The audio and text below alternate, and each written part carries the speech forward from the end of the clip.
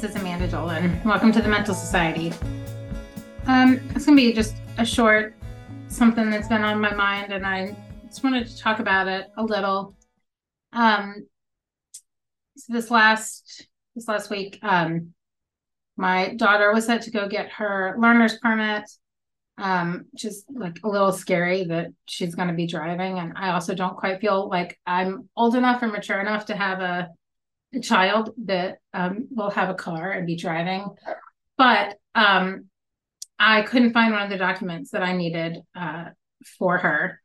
So I ended up digging through everything, and I was digging through the safe and through all of my documents. And it's like I knew it was there somewhere, but I couldn't find it. And I just kept going through everything. And I landed in a box of kind of random things that my mom had given me a few years ago when she moved. And I hadn't really looked through there. I was like, maybe it got shoved in there at some point, right? And I'm going through things, and there's some pictures and a few other things. And I ran across a letter that was clearly some sort of class assignment in eighth grade. And it was, eighth grade 13-year-old Amanda writing a letter to herself when she graduates high school.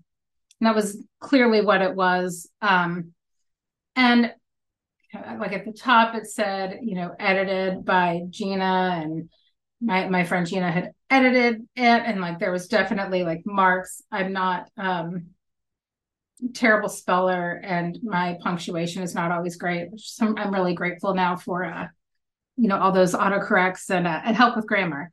But then the last page was clearly one that I had written separate, that no one else had looked at. It was in a different pen.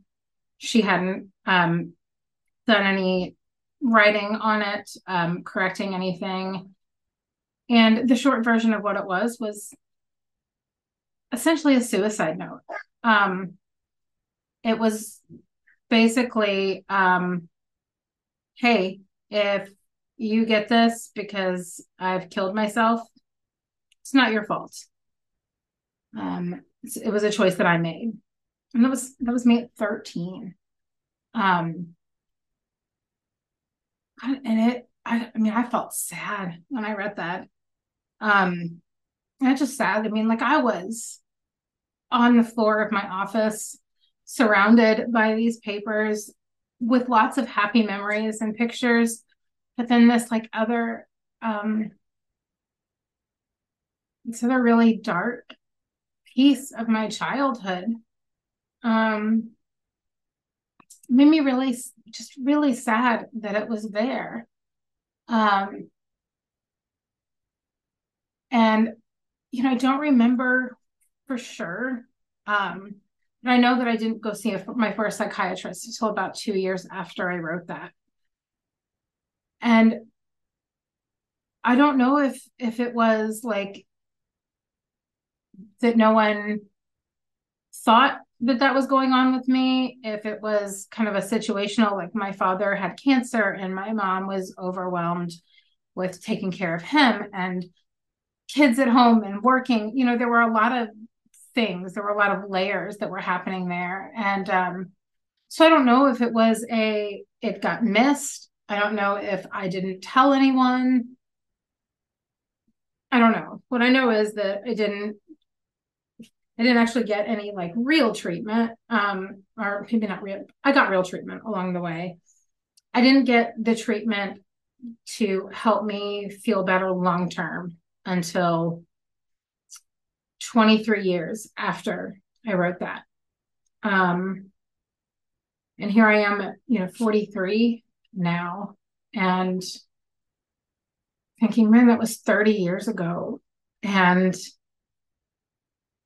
still hurts to think of that Amanda hurting that much, that I would write to my family, that I was thinking about, it's very real, that suicide was a very real possibility in my world at 13.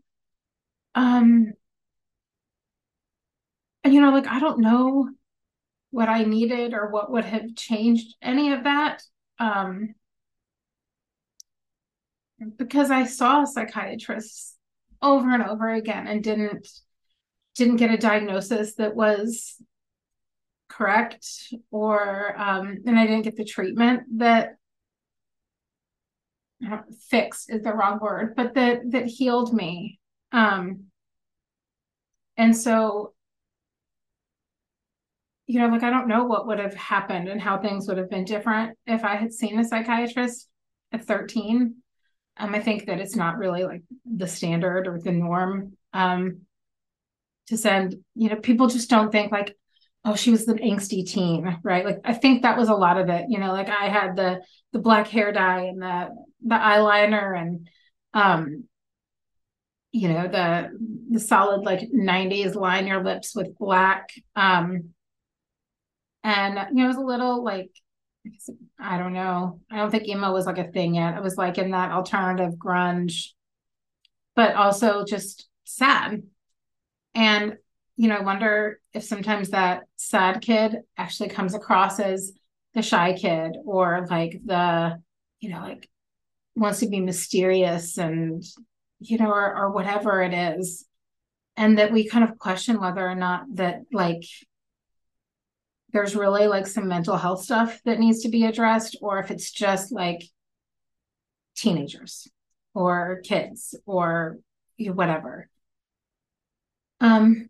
Here's the thing is like that was real mental illness. That's my mental illness has been lifelong. Like it is part of my DNA, I guess, or something. Like there's a reason why my brain doesn't work the way it, it was supposed to, if you will. I don't love that word, but it doesn't work like in that normal, typical way in a lot of ways. But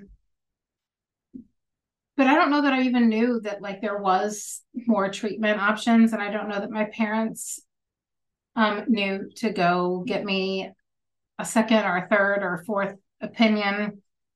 And I think there are more resources, certainly more information, right? I mean, the internet wasn't a thing when I wrote that.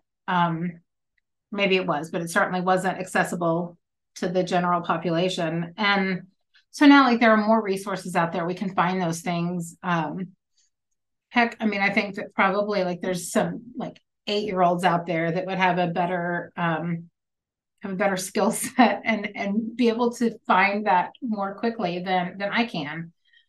But I guess like what, one, just because someone's young doesn't mean that it's not a real mental illness. And I think it deserves like some time and attention and really the inquiry to, is this just an emotional 13-year-old, or is this a mental illness that could be, some of the discomfort and the pain would be alleviated with treatment. And then that, opens up the whole other conversation of treatment and being available and affordable. That's not where this is, where I want this conversation to be, but where I want this, like what I want to leave you all with really is talk about your mental health with people, period. Make it age appropriate. Like when I was first diagnosed with bipolar, my kids were young. And I feel like I just find it, like I described it to them, as like mommy's brain doesn't work the way, most people's brains do. And that's why she's sad. And that's why she has a hard time getting out of bed. And now I'm seeing a doctor, and that doctor is giving me medicine that's helping my brain work better. And I have some answers. And so that was, age appropriate for them. And so find age appropriate ways of talking about mental health with those children in your life, or the adults in your life, your loved ones, just everyone. Almost make it uncomfortable. Like make it be like, this again? Yes, because when we are mentally healthy as individuals, our society is healthier. We're better able to like make all the things work, and also like we're able to give more when we feel good, whether that's mentally or physically. That's the thing is, mental health care is healthcare. And we don't have enough providers. So, talk to the people that make decisions and figure out how we can create the care, as in like make sure there's enough providers, make sure that those providers are affordable. So many mental health care providers are not accepting insurance because, well, they get paid less. It's an additional hassle and expense to bill. I understand the why, they don't take insurance, but it makes it that much more difficult for so many people to get the help that they need. And like with that too, like find a resource in your area, whether it's, like here we have MHMR, which is mental health, mental retardation, and it's,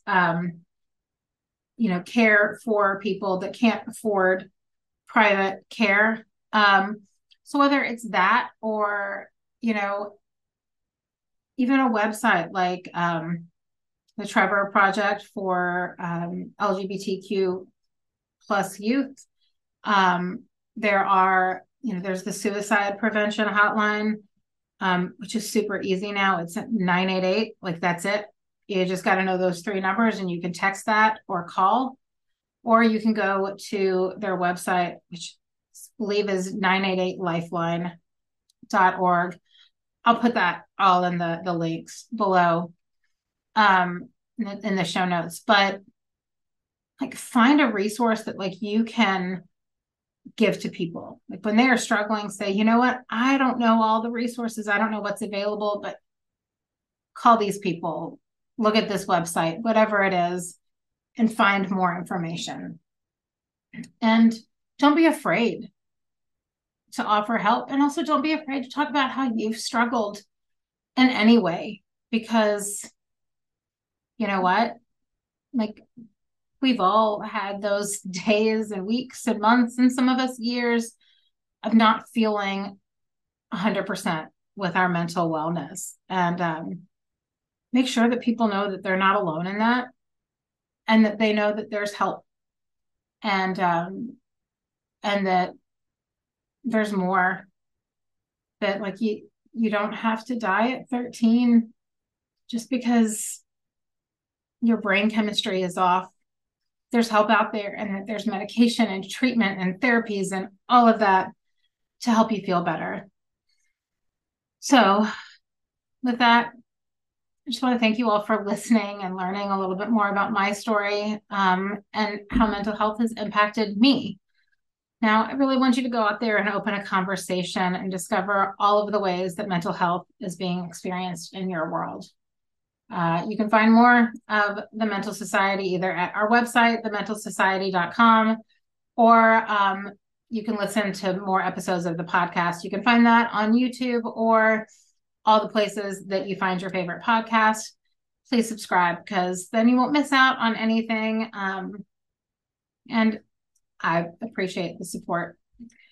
And I want to leave you with just that. Remember that you're not alone in your struggles. There's hope and help all around you. And until next time, this is Amanda Dolan wishing you good health, mental and otherwise.